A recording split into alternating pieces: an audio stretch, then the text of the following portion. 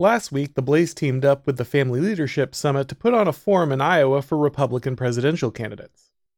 Usually, these events are shallow, bordering on useless, as candidates scramble to secure 30-second sound bites while answering the very carefully curated questions provided by mainstream media.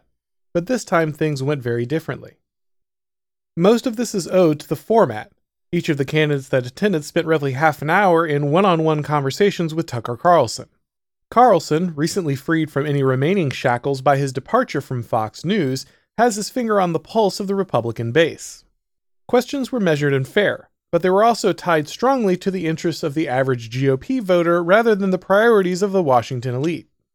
Carlson was affable but relentless, and as a result, several candidates destroyed their campaigns live on air.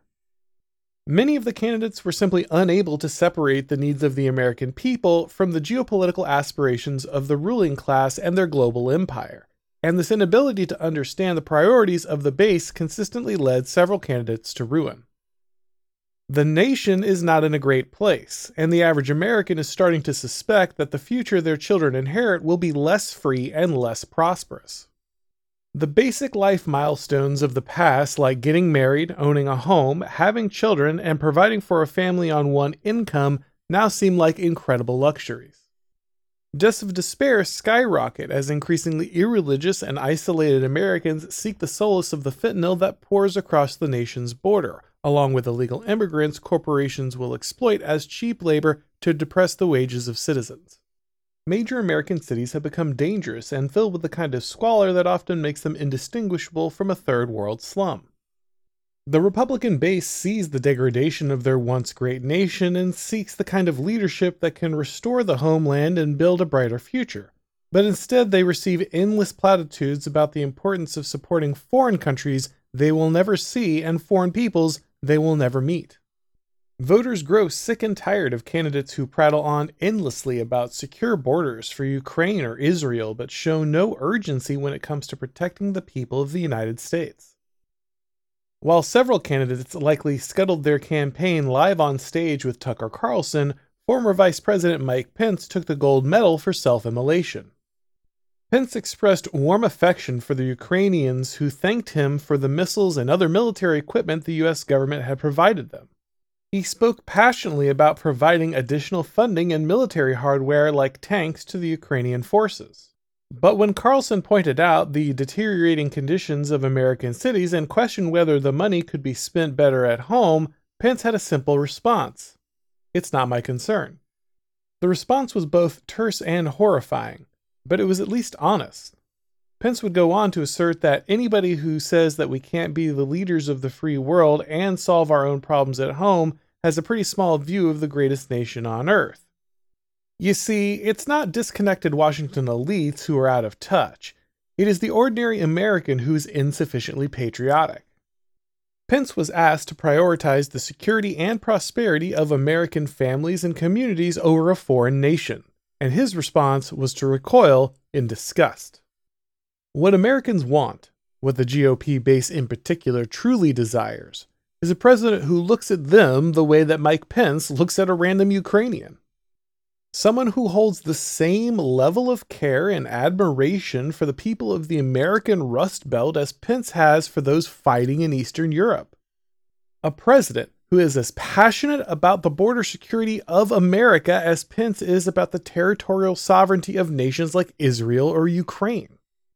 A president who is willing to commit funds to building a wall and making American cities safe before writing blank checks to foreign governments.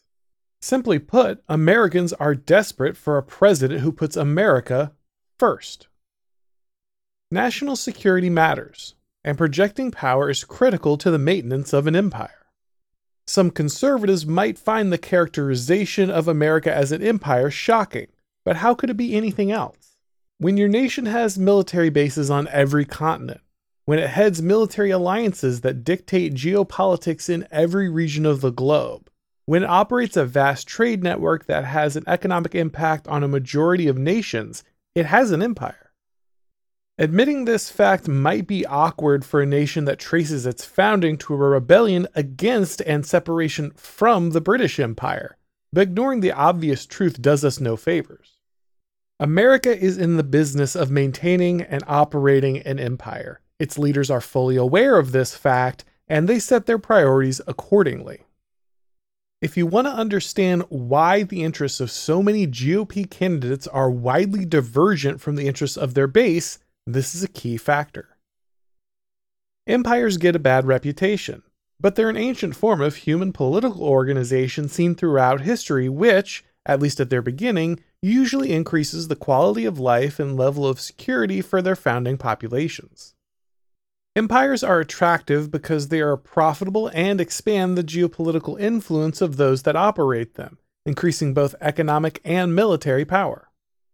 This means that the incentive to transform the nation into an empire is always high, and in some ways a society expanding beyond its natural borders is simply part of the natural life cycle of great civilizations. There's a good argument to be made that someone will always occupy the position of regional or global primacy, so your civilization might as well benefit from claiming the top spot. Successful empires bring riches and security. It's good to be king. While the initial benefits of empire are well documented, so is their historical cycle of decay. While the empire is initially operated for the benefit of the founding civilization, the elites of the society quickly realize that the opportunity for personal enrichment lies in the provinces. In ancient Rome, the downfall of the Republic was closely tied to endless wars of expansion, which brought in a vast underclass of slaves that replaced the labor of the native Roman population while increasing the wealth of elite patricians. Stop me if any of this sounds familiar to you. Eventually, those with no connection or loyalty to the founding homeland are elevated to positions of leadership, and the empire is operated strictly for the benefit of its ruling class instead of the original nation.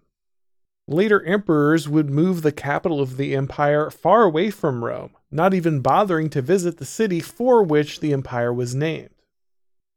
It is difficult and dangerous for nations to walk away from the game of empire, but at some point it may become necessary for the well-being of their citizens.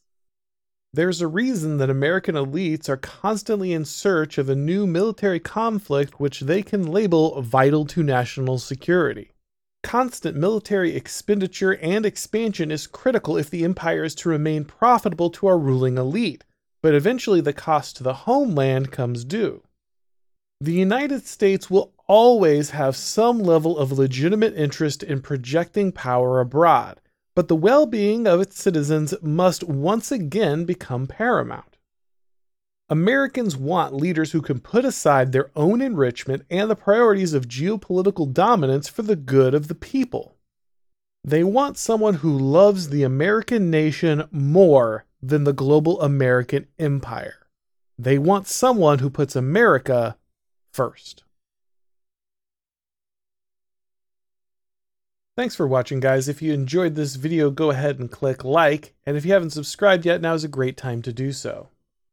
If you'd like to get these broadcasts as podcasts, make sure that you subscribe to the Oren McIntyre Show on your favorite podcast platform, and when you do, please leave that rating or review. It helps with all the algorithm magic. If you'd like to follow me on Twitter or Substack or Gab, if you'd like to watch these videos on Rumble or Odyssey, the links to do that are down below in the description. And of course, you can watch all of my shows and read all of my columns over at The Blaze.